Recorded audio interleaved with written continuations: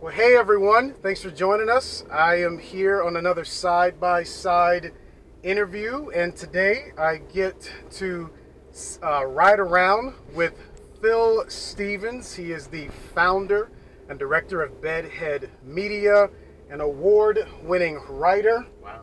filmmaker, storyteller extraordinaire. That's nice. He gets the he's worked with some of the largest businesses and churches in the world.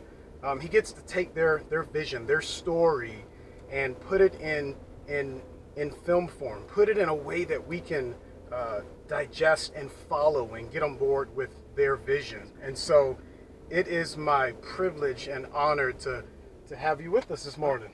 Thank you. That introduction was better than my mom could do. That is fantastic, man. I need to pay you money. No, well, Wow. I mean, we'll make checks payable Okay. after this is over. Sounds good. So thanks for speaking with us. This is a podcast that goes out to some of our leaders here at the church. And in the short time that we have together, I wanted to sort of just kind of pick your brain a little bit. You've had tremendous success in your industry, in your field, and you've got a significant amount of accomplishments behind you.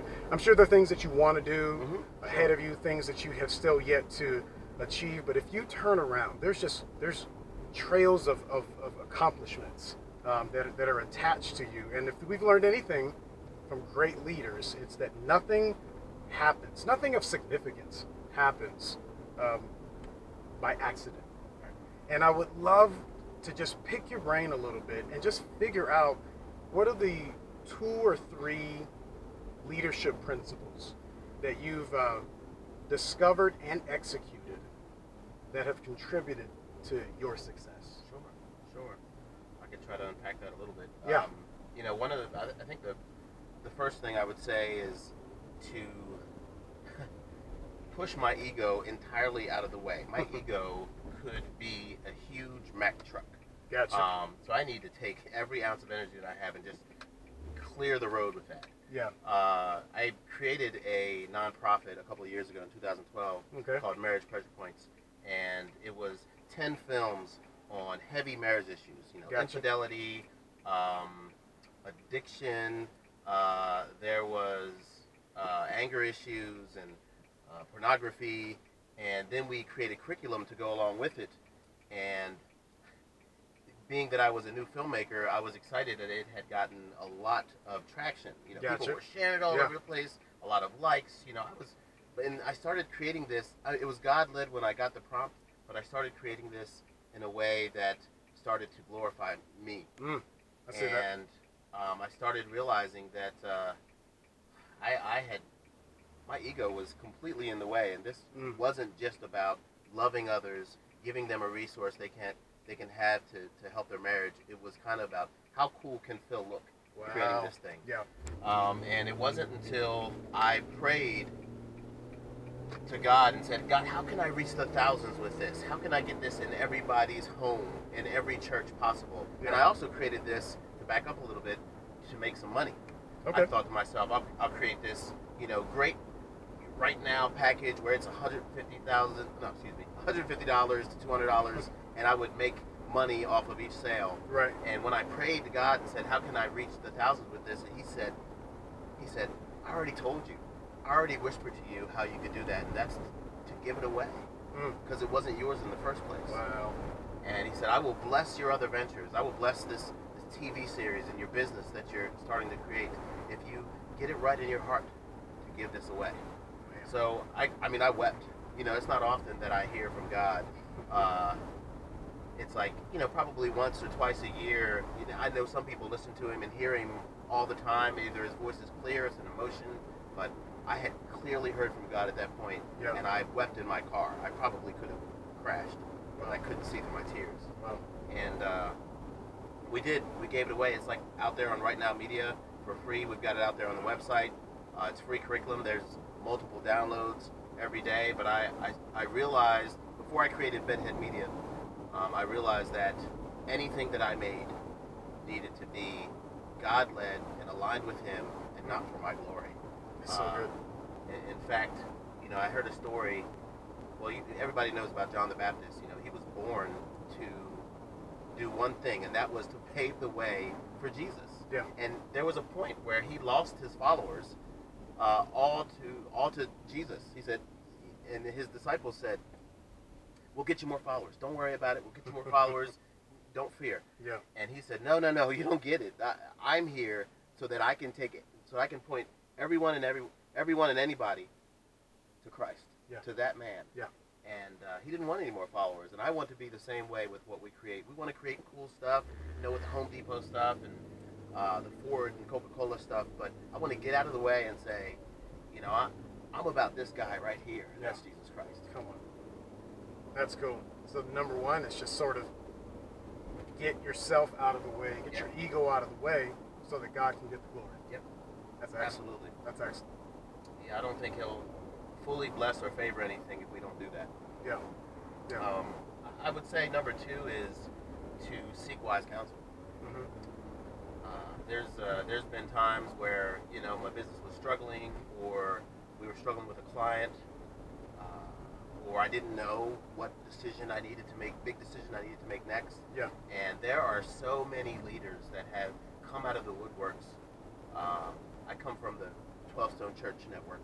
Mm-hmm. And there are amazing leaders there that have just poured into me from a worship perspective, from a leadership perspective, from a business perspective, and have just sat down with me like a counsel almost, like the counsel of Phil Stevens. Yeah. And I've asked them questions like, how can I do this and still honor God? Or how can I do this and still have time for my marriage and my children?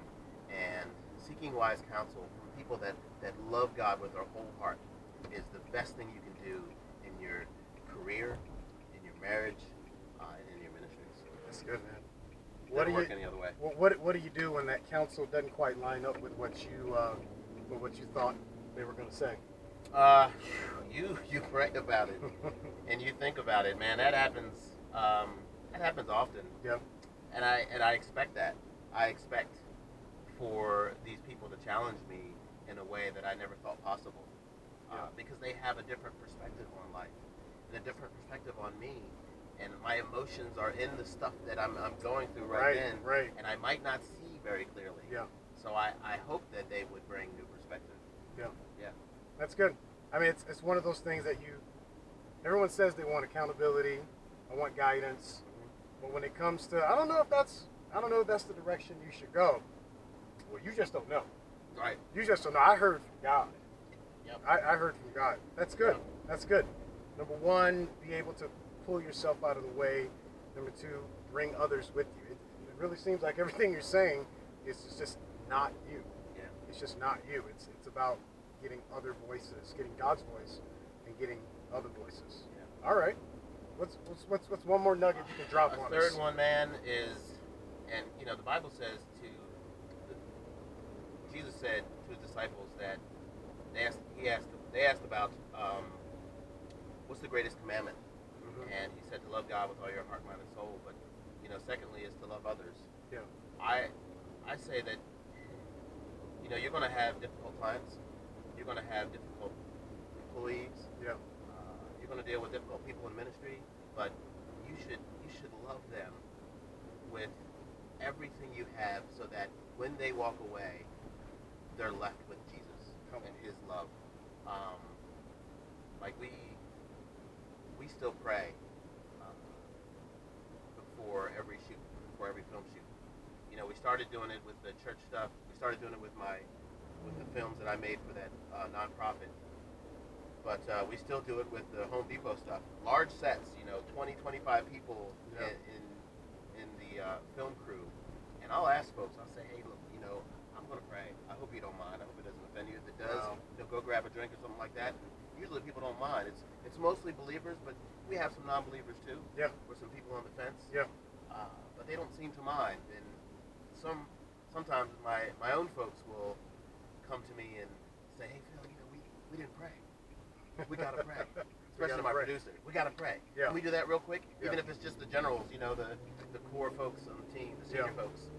They want to pray. Yeah. Because they believe in the vision that I put forth, which is this starts with God. Yeah. This starts with who He is and how big He is and how wonderful He is. So I would say to just love everybody. I mean, there's times where I've had to have crucial conversations with employees of mine, whether it be, they're not showing up on time, or they're rubbing, they're